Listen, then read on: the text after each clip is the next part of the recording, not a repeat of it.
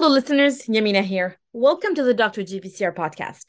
As we return to a regular programming after a fantastic 4 series episodes honoring Dr. Mark Caron, we would like to take a moment and thank our Dr. GPCR ecosystem partners for their support. We'd like to thank Domain Therapeutics, GPCR Therapeutics, Design Pharmaceuticals, Montana Molecular, and Orion Biotechnology. We have a few announcements to make. We want to let you know that we are revamping the Dr. GPCR Summit, which we ran from 2020 to 2022, and are launching the Dr. GPCR Symposia events. With this series, we aim to bring you, our ecosystem site members, regular and topic-specific virtual free live events. The first symposium of the series will be held on Friday, March 24th, starting at 8 a.m. EST. We will host a full day of talks on Zoom and a 2-hour poster/networking session on Wonder. The topic of this event is recent advances in understanding challenging GPCRs. Our confirmed speakers include Graham Milligan, Ines Liebscher, Ben Myers, Antonella DiPizio, Lucas Gratz, Jake Mahoney, Brendan Wilkins, and Anthony Picard. All trainees are welcome to come and present a poster. There won't be any poster selection. Everyone is welcome. For more information and an updated schedule, you can visit the ecosystem. The easiest way to get to it is to use the links in the footer and look for Dr. GPCR Symposia. You will be able to join us by marking your calendar and becoming a Dr. GPCR ecosystem free site member. After the event, and if speakers give us permission to record, you will also be able to watch these videos with your premium membership indefinitely. To navigate the ecosystem and find more information about our new events and everything that we do at Dr. GPCR, please use the direct links in the footer to navigate the website. And now, let's dive into this episode.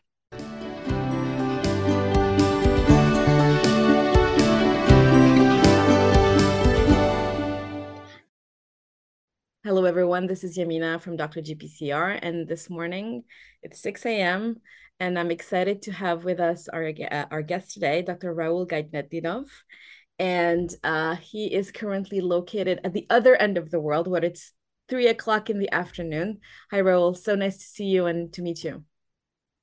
Nice to see you. Yeah, I'm very happy to talk to you today. I'm very excited to have you on as well to give our audience a little bit of context. You worked with Dr. Mark Caron, and today we're here to talk about your work, and how Mark's work and Mark's, I want to say, orbit influenced you and your career. So why don't we start with a series of introductions, and if you can tell us a little bit more about yourself and where you are today.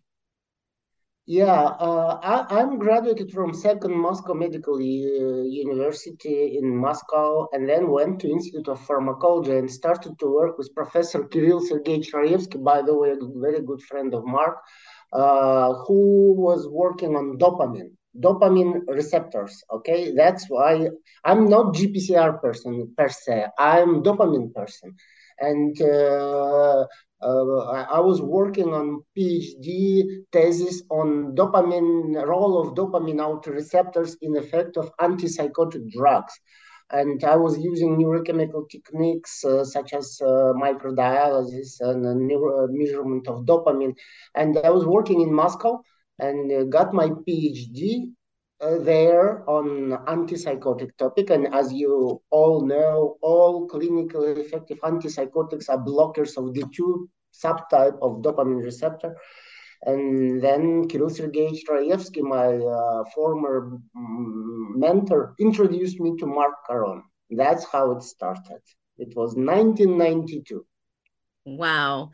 But before we talk about what happened once you got introduced to Mark, how did you end up in science? Actually,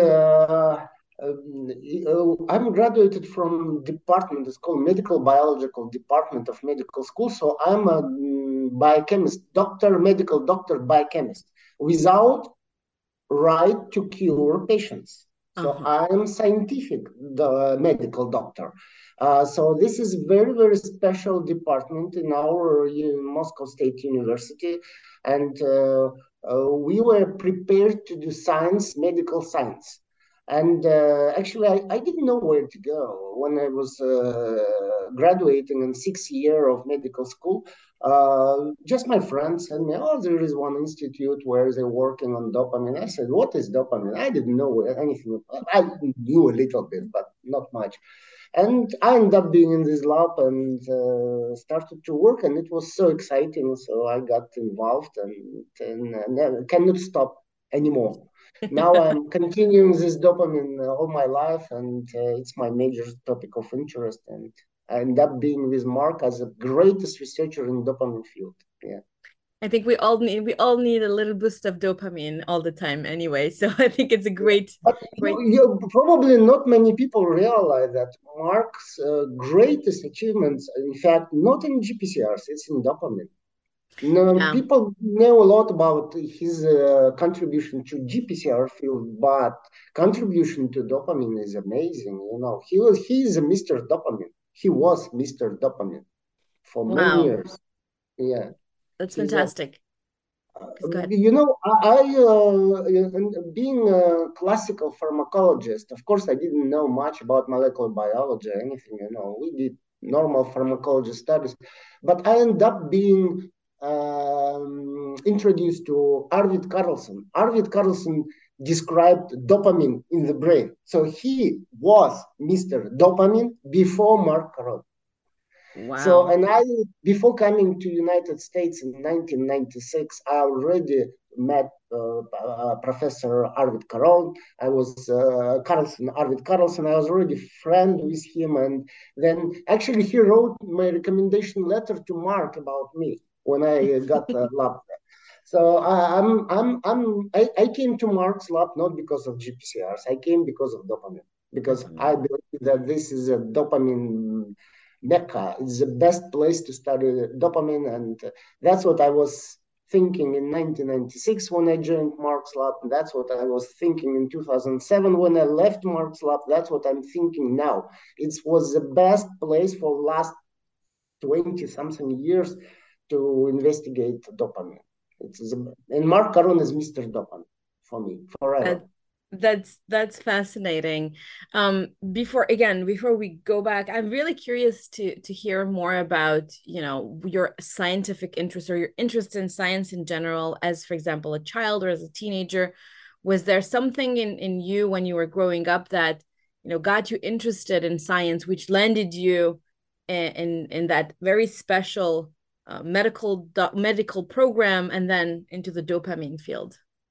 Oh, I should say this is a very strange thing. When I was 14, 15, I was actually, I grew up in medical family. My mother is a doctor, my father, all my uncles, all my aunts, my brother is a doctor. Everybody is a doctor. So, and I was thinking, what I gonna do? There was no question. Of course, I was should be doctor. There is no question. I should be medical doctor. But I all the time was thinking that I want to be medical doctor, but not in clinic. I want to be investigator. Okay, Yeah. and that's end up who I am now. I'm director of the Institute of Translational Biomedicine. I'm not seeing patients. I'm inventing something for medicine. And it's amazing, like when you're 14 and you want to be investigator, medical, but investigator, not clinical doctor. And that's what I am now. It happened enough. Strangely enough, I got enrolled in this very, very special medical school. Strangely enough, I graduated and ended up being involved in highest level science because of Mark. It's top level in the world. And continuing it. It's strange, but it happened when I was 14. I think Everything. it's I think it's very rare that people at 14 or, teenagers know ahead of time what they want to do. And it's such a blessing, but at the same time, it's not the majority of us. I didn't know what I wanted to do at 14. I think a Mhm. lot of us, a lot of the audience did not know that. But I really applaud all of those, including you, who knew what they wanted to do, followed up on it, and they still love they don't regret the decision and they're still in the field that they chose for themselves. Yeah. So you mentioned having your previous mentor send a letter letter of recommendation to Mark, and you've heard about him. Obviously, you were in the dopamine field, but what was it like when you first spoke to him? Okay, that was very interesting story. In 1992, I received my PhD thesis, as I told you, about the role of presynaptic dopamine autoreceptors in the effect of typical and atypical neuroleptics, now they called antipsychotics. And my former mentor, Kirill Sergeyevich Raevsky, invited me to visit dopamine 1992 meeting in Sardinia. Okay, and I went there and to see all these big guys in dopamine, and it was, and I came there. And Professor Jessa, Gianluigi Jessa, head of the Department of Pharmacology in Cagliari, he actually invited. It was 1992 in Russia. We didn't have money, don't forget, we had no money at the moment. So Italian colleagues invited me there. I'm just graduate. I just received my PhD, and I'm coming there, and then I suddenly see all these great guys in dopamine.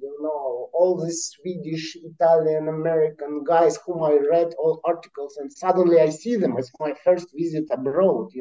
And I'm in the middle of this dopamine biggest conference in the world. Like 300 best persons in dopamine, and I immediately recognized the leader there.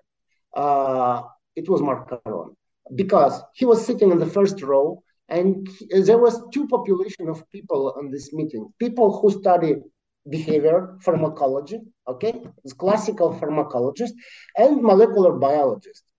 Who it was time of cloning of dopamine receptors, and as you know, Mark cloned 2 dopamine receptors out of 5. They all GPCRs, of course. That's how Mark was growing in dopamine field, because he's the best GPCR guy in dopamine field. And he immediately recognized in like 20 minutes who is the leader, because Mark was asking questions, and he understood these questions, both to pharmacologists, in vivo people who work with mice, rats, and to molecular biologists. So these two groups of people, they all were listening Mark. Mark was the only one person who can judge, and in vivo and in vitro.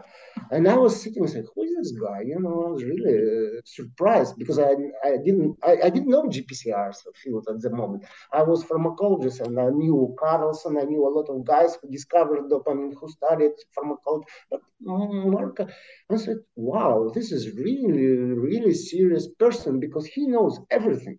And he really understood everything. And I was really impressed. In 20 minutes, I said, wow, I like Mark, I was not introduced yet. But in the evening, my professor, Kirill Sergeyevich Raevsky, he had a trip. He brought Armenian cognac, there. And he organized a party in the evening in our room. And Mark Caron was invited there, and everybody was invited. And they tested Armenian cognac. At the moment, nobody knew what is Armenian cognac in the West. It was only in Soviet Union. And they all tested a little bit cognac. And then I was introduced to Mark, and we started to talk. My English was terrible at the moment. I don't know what I told him, but that was how I met him. And it was the first meeting in 1992. Then I spent like a couple of months there in Italy, learned the microdialysis technique with Asunti Prata, and then returned back to Russia and continued to work in Russia for 4 more years. Yeah. Meanwhile, it was another meeting, second meeting when I met Mark. It was in dopamine 1994. So at the moment, every 2 years, all big guys in dopamine were meeting, because it was cloning time, the discovery of dopamine receptors. It was classification time, because nobody knew how to name these dopamine receptors. And in 1994, it was in Montreal in Canada. It was crazy time in Soviet Union, Russia. Everything was being destroyed. At the same time, a lot of opportunities. So I wouldn't tell you how I earned my own money took $4,000 in my pocket because university cannot give me anything, and just went there as a tourist to Dopamine 94 meeting because I couldn't miss this meeting. I wanted to see Mark again, everybody, Arvid Carlson, everybody. I wanted to see all these big guys in my field, and I just paid from my own pocket. And I went there, and again, we met with Mark, we talked, we discussed, and I should say, I was witnessing how the name of dopamine receptor appears, D1, D2, D3, D4, D5, because there was fight between Mark Caron group and Phil Simon group, how to name dopamine receptor. Dopamine was suggesting to name like serotonin receptor, 5-HT1A, 5-HT1B, 5-HT. So Mark was planning to name D1A, D1B, it's D1, D5, and D2A, D2B, D2C, D2, D3, D4. But he lost this battle against Phil Simon. And I was witnessing it. And it was a committee for dopamine receptor nomenclature from International Union of Pharmacology. And it happened to be that I was the first guy to learn about that because I came to dinner and it was only one table empty. All the tables were already taken. And I sit there and suddenly committee comes and sits on my table. Mark and everybody, Phil Simon, everybody. And they continue discussion how they named dopamine receptors, okay? And I was shocked, young guys sitting and the people describing how they named D1, D2, and Mark admitting that he lost, like Phil Simon made this suggestion, D1, D2, D3, D4. I was really shocked. I'm sitting in the table with biggest guy in dopamine field, and Mark is there, and Arvid Carlson is there, Phil Simon there, and they discussing with me, and I just by occasion I was on this table, I was the last guy to came, and the only one table was open, this one. And I was really thrilled because I was in a history time, and it's crazy, but now I'm a chairman of this committee, of dopamine nomenclature committee. Yes, now I'm. Mark should be, but he never wanted to take these responsibilities, and he pushed me there. So at the end, now I'm a chairman of International Union of Pharmacology Committee on Dopamine Receptor Nomenclature. So if somebody will discover 6 receptor, and Mark is in the committee, of course, I invited him. I invited everybody. All these big guys now in the same committee, but unfortunately, many of them already gone, But if you take my name, UFAR, you'll see all this committee. Mark in the committee, of course, certainly. Wow. And forever will be there, as Arvid Carlson. So the past members and present members. You touched on so many points. I want to just take a little step back for our audience and say that what you just mentioned about Mark sitting at the front at conferences was also discussed in the panel discussions that we had. And everybody was saying that, you'd think that he'd sit in the back. No. He was sitting in the front and he was asking all sorts of questions all the time. And the person that mentioned this initially, I think, was Michel Bouvier. And so I trained in Montreal. I trained at the University of Montreal in the orbit of the Bouvier lab. I wasn't in the Bouvier lab. And I always thought that Michel was the type of person who could sit throughout any type of presentation and still focus and ask specific, very important questions. And turns out that he learned that from Mark. Yeah, which I thought was a really... that was amazing. It's in 20 minutes, it was clear who is a major person in the hall, because the only one person can ask, okay, let's see the someone transmembrane domain, you have some mutation here. And then, did you test this behavioral test?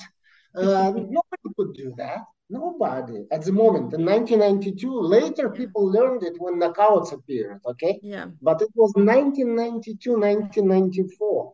Nobody could do in vivo and in vitro at the same time, molecular biology, behavior. Nobody, only Mark could do that. And there was also a piece. Yeah. So no, but I'm sorry. That's why, I was seeing him. Again, we had 94, again, Cognac, Armenian Cognac part. Of course. Yeah. And again, I talked to Mark, and Mark knew me, and that I can do microdialysis, neurochemistry, behavior, and that's how I've met two times. And how it happened. Should I start talking how I arrived to Mark's lab? Yes, Or but before we do that, I just want to kind of make another point as to and tie it back to the panel discussions we had. And we were talking, I think, with the second group that worked with Mark during the same period as you did. And somebody mentioned that at the time in Mark's lab, everyone had a different project. And yes, it went from pharmacology to cloning to animal models. And I made the comment that Mark 20 years ago already had a pipeline developed in his lab where you went, it was all around the same topic, but everyone used different models, different technologies, different techniques to answer high level questions.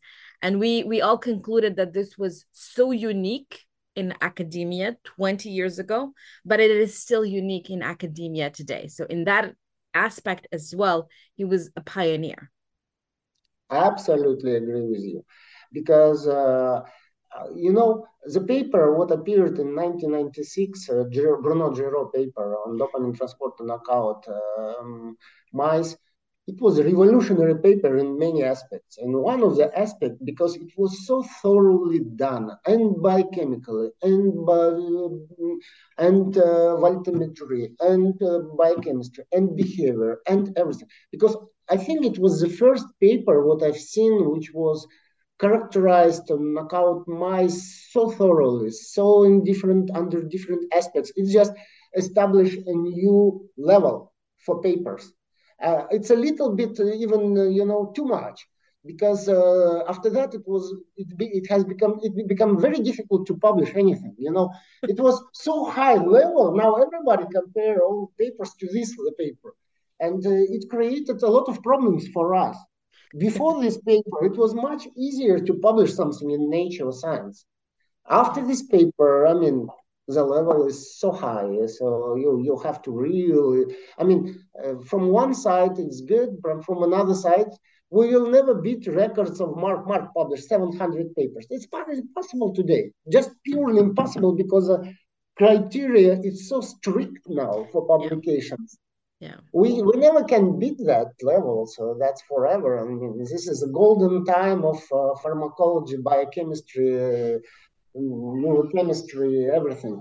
We never Yeah. will be able to beat that level.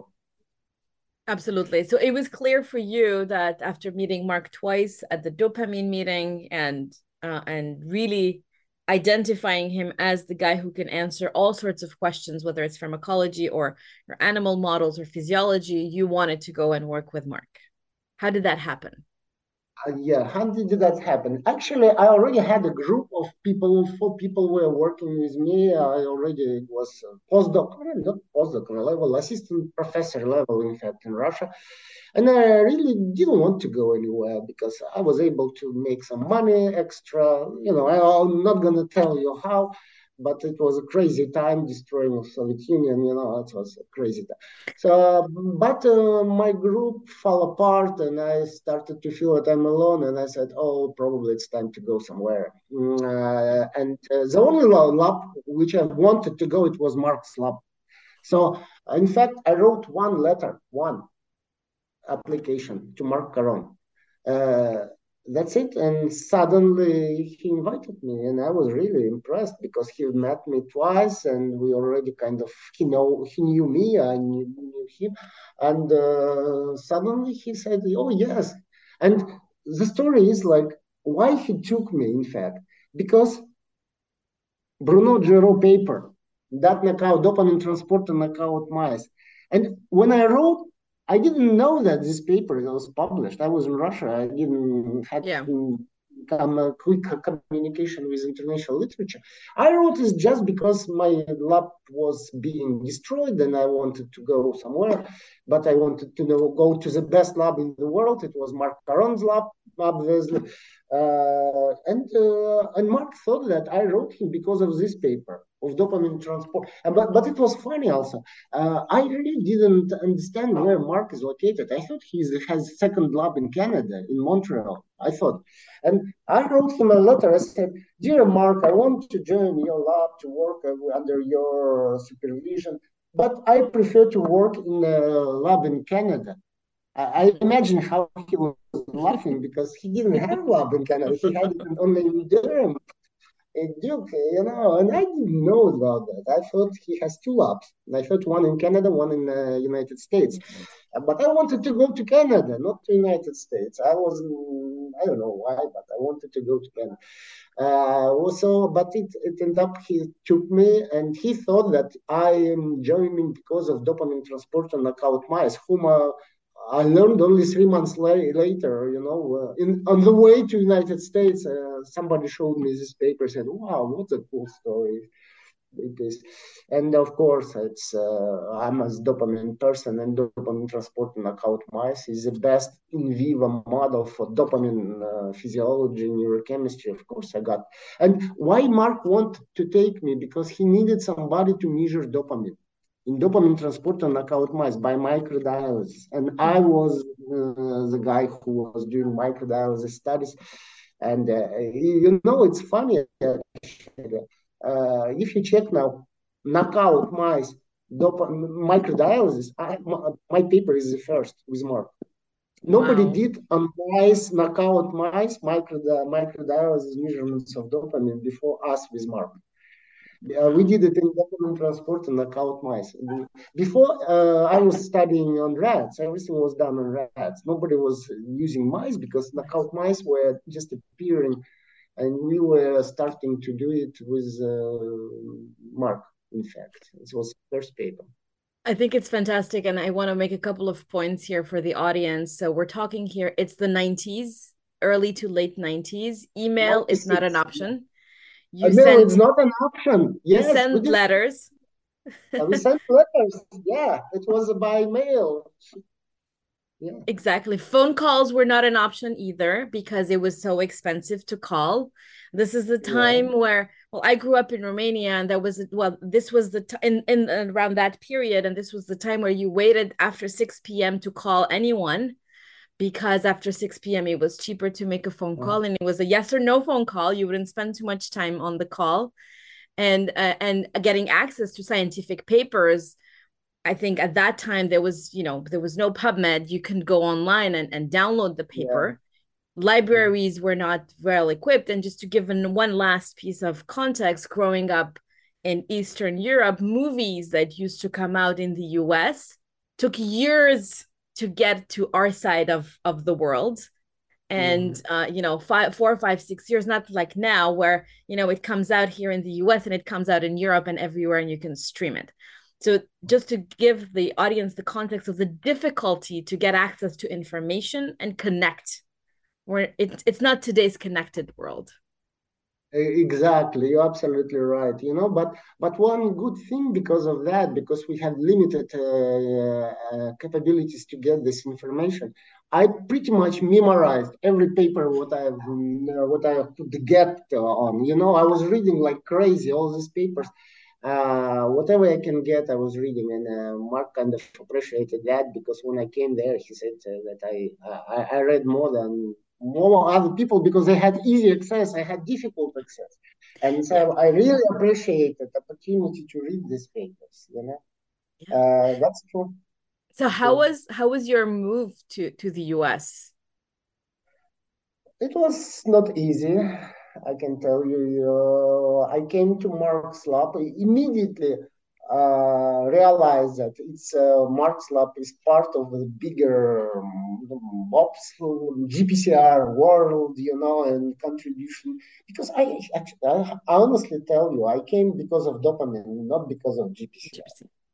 I'm dopamine, interested in dopamine. And then suddenly I realized what kind of is the world, this huge field of GPCR's contribution of Mark, how huge it is all, That's, of course, scientifically, I felt myself in paradise, but lifestyle United States is so different from Europe, as you imagine. Yeah. Yeah. It was not easy adaptation, but at the end it worked well. Yeah. So we started to work. But those scientific, it's came time of knockouts. One thing I should tell you, before this Bruno Giraud paper in 1996, in neuroscience and pharmacology, nobody seriously considered knockouts. It was something what immunologists developed. Who knows, some molecular stuff. Who cares? I don't know. Nobody really believed it. The Marx paper, Bruno Giraud paper, it convinced many neurochemists, pharmacologists that knockout mice are greatest models for pharmacologists to investigate now. Not pharmacologically, but genetically, we can modulate function of gene and to do something to investigate what we couldn't touch before. So dopamine transporter knockout mice became, I mean, it was and it will be probably the most popular model in neuropharmacology forever. And now we develop rats, but it's just a little bit small step further, but in general, it's the same idea. And this is the greatest model. And contribution of Mark to neuropharmacology is amazing. That's what many people do not appreciate. You know, I'm as a pharmacologist can tell you, in pharmacology, Mark is at unbelievably high level. You know, everybody admires him, you know, because of introduction of in vivo models too. It's huge. Yeah. Yeah. Well, in the three panels that we had recorded with these 30 people we spoke to, that's what came through. So the couple of things that came through around Mark is that he was a pioneer on so many levels. You know, he had the pipeline developed in the lab. He was working on different models. He used to go to so many meetings. Apparently, he had his passport with him all the time. And the Yeah. people at the airport knew him by name, and he knew their names as well. And Yeah. this contagious love for science was definitely felt throughout the lab. So my next question to you is, what are the things that how was working in the lab with Mark? What did you learn, not scientifically, but also as a person? What I learned from Mark, not being afraid of new questions, new technologies, nothing. You know, if you have to do something new, do it. That's it. Nobody. I mean, it's not like we were working before in pharmacology. Okay, I know like 5, 10 techniques, and that's it. And I'll stick to them. I'm very good in them, and I'm Yeah. not going left and right. And in Mark's lab, you come and say, oh, "Why don't you do that stuff?" And I said, "I never did it." Okay, try. And you immediately learn to do something what you never done. You know, you're never afraid of new approaches and new topics, new directions, new. I mean, it's helping me a lot. For example, as I told you, just small example. Last year, I published 3 papers on oncology.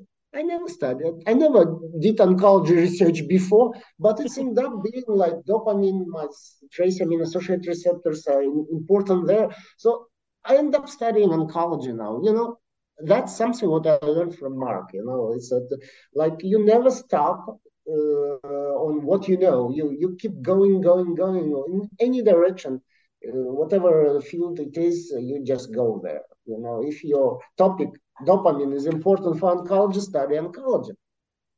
So that's it. It's exactly Mark's style. That's exactly what I learned from him. I love it.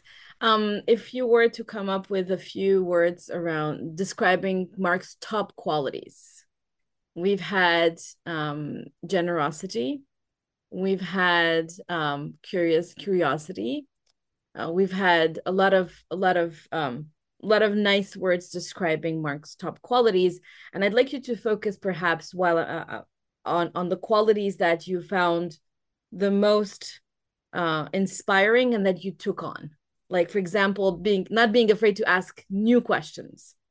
Yeah, that's one thing, and another dedication to science. I mean, it's obvious was, you know, you talk to Mark, whatever topic you take, it will end up being we discussing science, you know, dedication. So he is a scientist, super scientist, whatever, you know, I'm sure It was forever. It was all the time until last days like that. I'm sure Mark can talk only about science. That's his major dedication. And second thing, curiosity. Really, he was very curious. He was very curious, and again about science. It's not like about opera. I mean, of course, he liked fishing, for example. I know that's something, but still, science is. I mean, just everywhere around him. He's so in love with. He was so in love with science, and it was contagious. I hope I will be the same, Yeah, well, honestly, I think it is contagious because your enthusiasm is just coming through right now, and I think it's kind of it feels like it comes from what you learned from Mark. You already Yes, yes. loved the dopamine field, but spending time in the Quran lab really just boosted it. It was 12 years of unbelievable. I was in scientific paradise. Mark, Bob, all these great people Yeah. around me, all this team of professionals. We had at the moment, if I correctly remember, 46 knockouts mice, different 46 strains. Just imagine. I mean, this is scientific paradise. And Mark was able to keep this pipeline. I mean, I know it's impossible. I mean, nobody will ever have this kind of 46 strains of knockout animals. I have nine now. Mhm. Nine. It's probably Max, I don't know, whoever has it now. But Mark had 46 strains. And we had any idea you have in the brain, okay, let's go and check it. Take this strain and check it. Maybe it will work or not. And one thing also, Mark was, he was giving us opportunity to test any crazy idea what we had. You know, 46 strains of mice. You any idea? You go and take them and test your idea if it's working or not. Try. It's so amazing situation was. And that's what Mark was never prohibiting us to try new ideas. He was encouraging us to do. So he was giving us opportunity. I mean, we test something. If it's working, then you come to Mark. Mark, I think it's working. Let's try continue this field. And Mark, oh yeah, let's do that. I love it.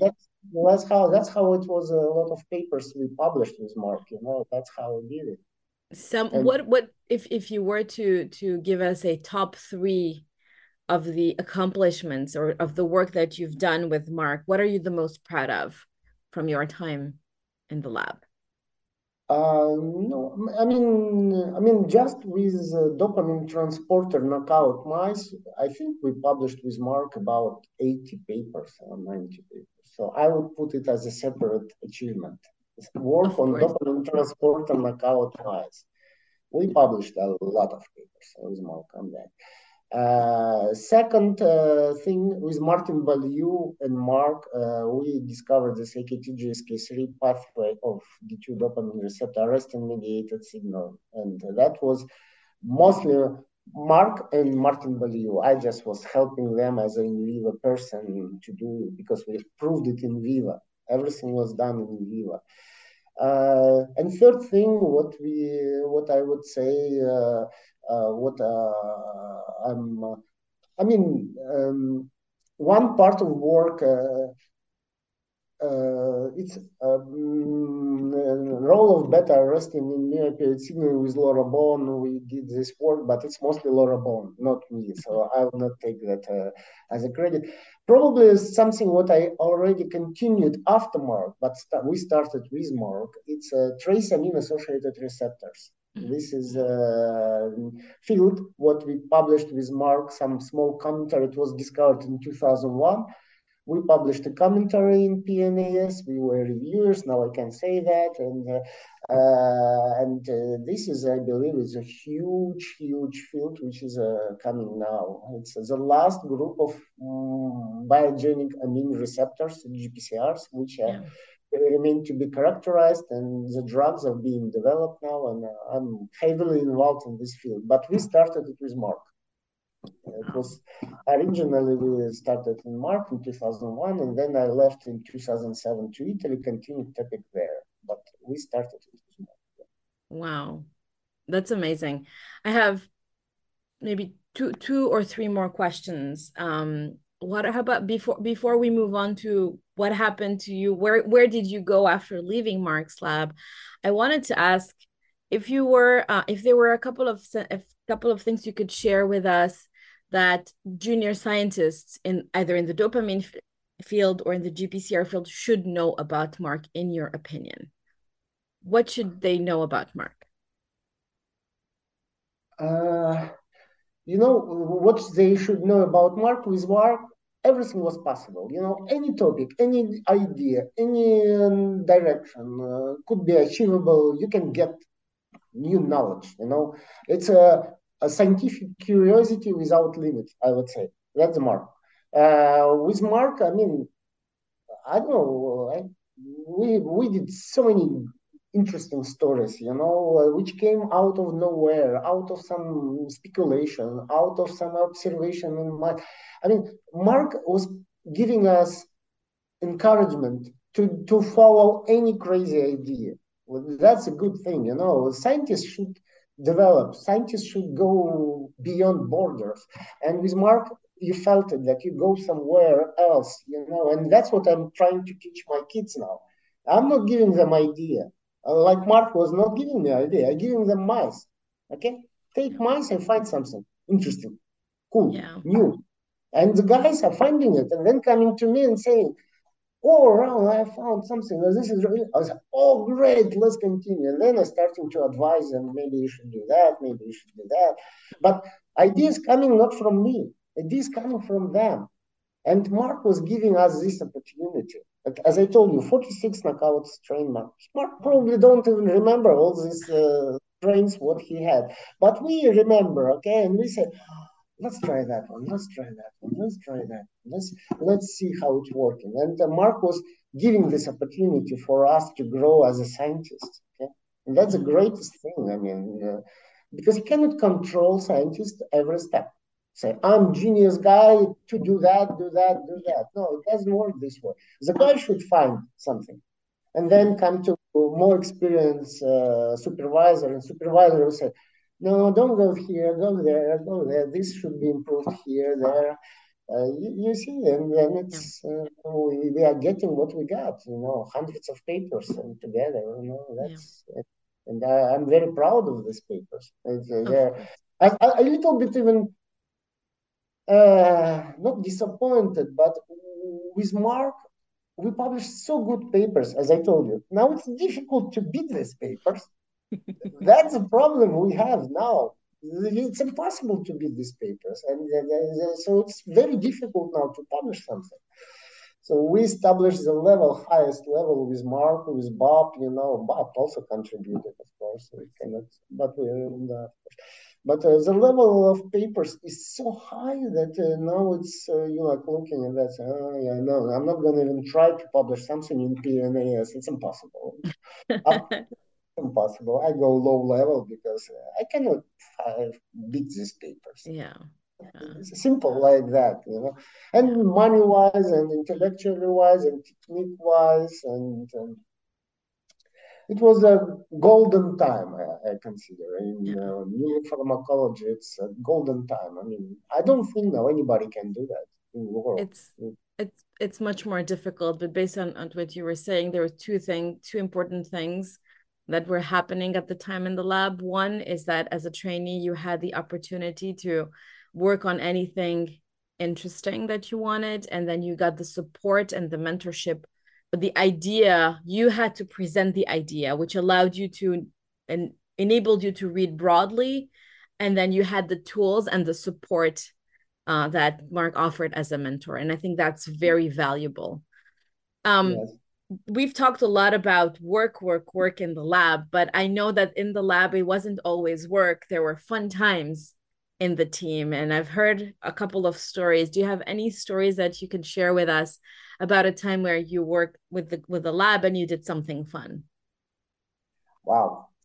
No, of course we had fun, but what I like, we had great meetings in Mark's house. He had a lot of, we all were going there, meeting and talking to each other, and having good drinks, and it was greatest time when we visited Mark's house. In the lab, what I really liked, we were very good friends. I mean, all people whom I was working for 12 years in Mark's lab, they're all my good friends, and it helps a lot. Because now we submit papers, most likely one of my friends will pick up as a reviewer.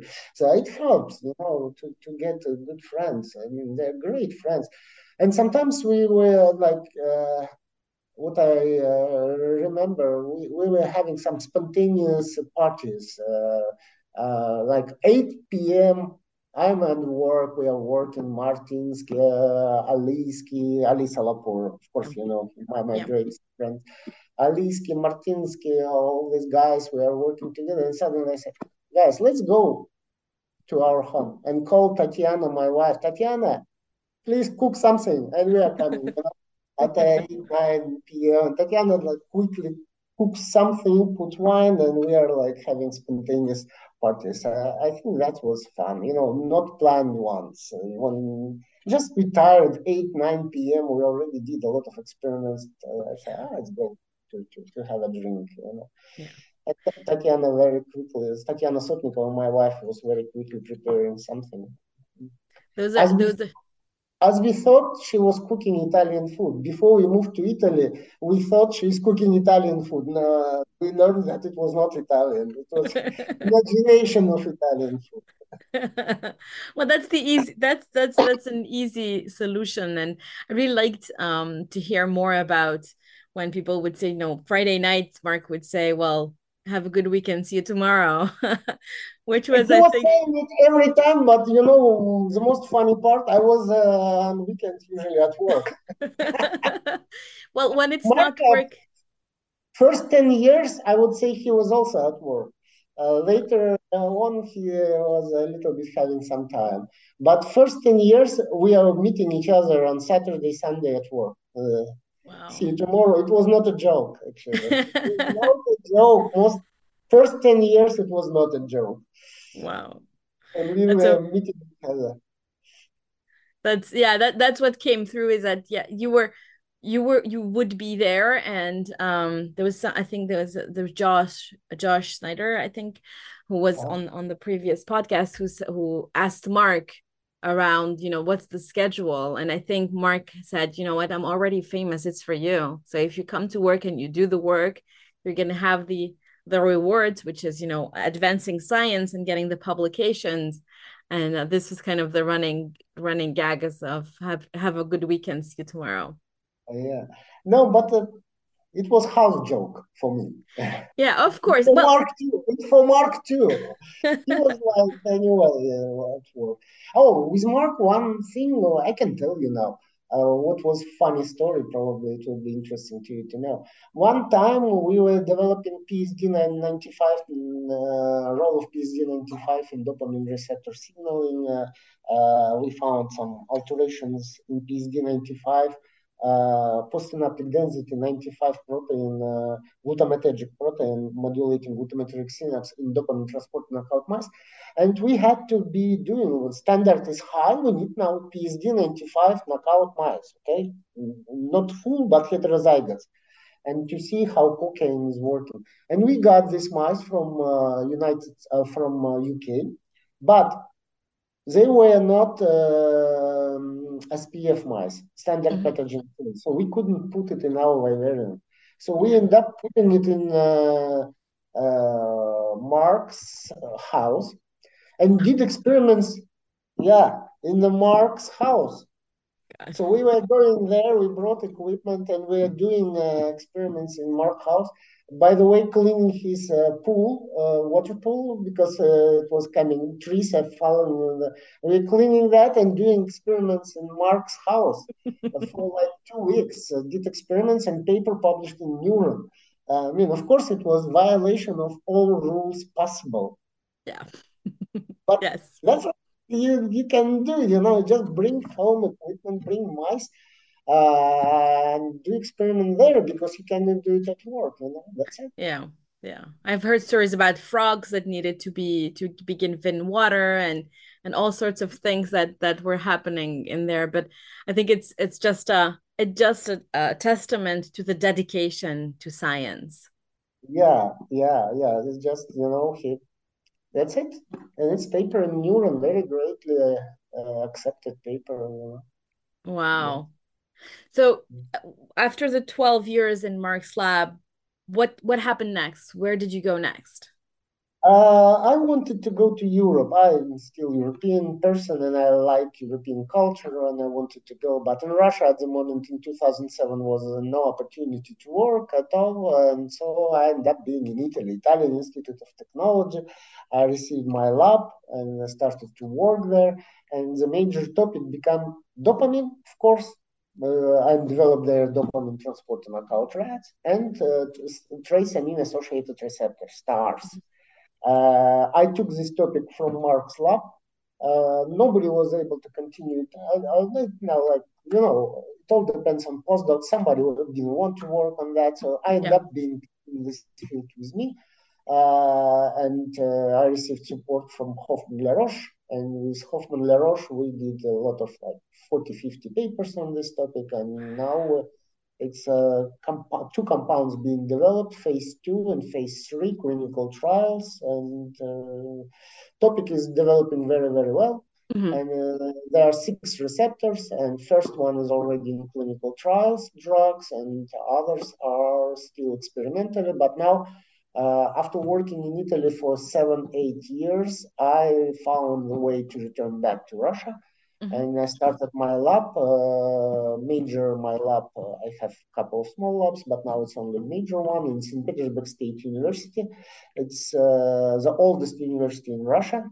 As you know, Moscow State University, St. Petersburg State University, and I've got lab, then I became director of the Institute of Translational Biomedicine. We are working here now. We created a colony of the same way like Mark.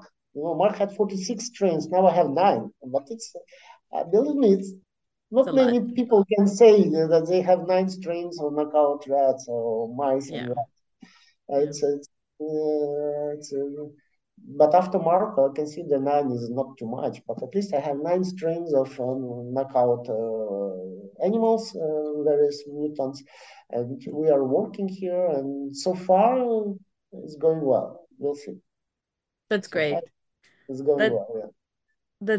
that's really fantastic. Any additional advice to junior scientists when it comes to contributing to science from your perspective? From my perspective, to young Yes. scientists, yes. Yes.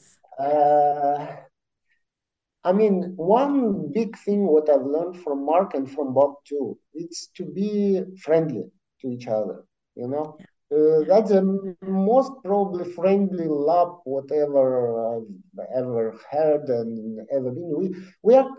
We were even if we're critical to each other, we were remaining friends. Okay, we were like just friendly criticism, very friendly, and this is the style of Bob and Mark.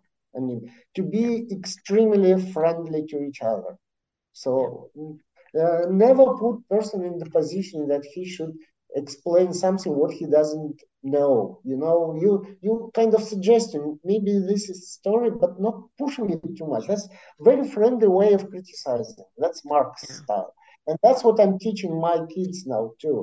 To be friends. We are not, and I think Mark said that, maybe Bob, maybe Mark, maybe somebody else. I don't know. So we're in science. We're not too much money. We are doing so. Why we should be nasty to each other?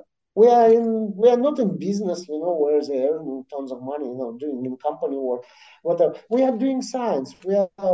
We should be very, very gentle to each other, very, very friendly and helping each other. We should be helping each other, and that's what the major, I think, lesson from the Marx lab extreme friendly relationship. We are not making money. We are doing something interesting for humanity. Yeah, It sounds so strong, but that's it is. We are gaining new knowledge. I mean, I'm not gaining knowledge for Russia. I'm gaining knowledge for whole world. Okay, yeah, I'm finding something and giving it to people. I publish paper. Take it, please develop it. Something. Maybe you find something new after me. You know. exactly. Maybe my idea will help you to do to move next step, progress in humanity, and that's what biggest lesson from Mark and Bob.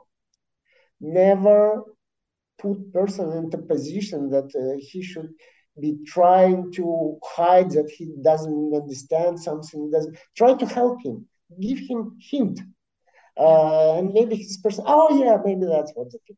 You know, that's Mark's style, and I like it very much. And I'm trying to keep it and to continue to give it to my kids, and that they should be friendly. First thing, friendly. Never be nasty to each other, please. that's amazing. That's amazing. I'm sorry, I didn't want to interrupt you. No, but that's it. I guess that's a I major. I think I think that's a great way to end here. And thank you for your time and for your contagious enthusiasm. Thank you so much. It You. was such an amazing. Thank you, Raul, for your time and for sharing all these stories with us. You had a very interesting, circle coming from Russia through the U.S., through Italy, and then back to St. Petersburg. All riding the dopamine wave. Thank you very much. Yeah, thank you. It was a great pleasure talking to you. Yeah, thank you. Thank you so much. Thank you for joining us and listening to this Dr. GPCR podcast episode. We would like to thank our guest, as well as take a moment to thank our team members, Attila, Ines, Monse, Ivana, Andrina, Balint, and Julia. A huge thank you to our ecosystem partners for their support: Domain Therapeutics, GPCR Therapeutics, Design Pharmaceuticals, Montana Molecular, and Orion Biotechnology. You can connect with our partners directly in the ecosystem, so don't forget to join the Dr. GPCR ecosystem today. Please subscribe to the Dr. GPCR newsletter, find us on YouTube, and if you're like our podcast, leave us a 5-star review on Apple Podcasts. You can also leave us a testimonial by following the link to the testimonial forms in the ecosystem by using the footer.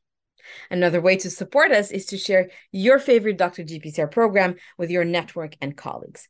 Email us with any questions and suggestions at hello@drgpcr.com. And until next time, stay safe.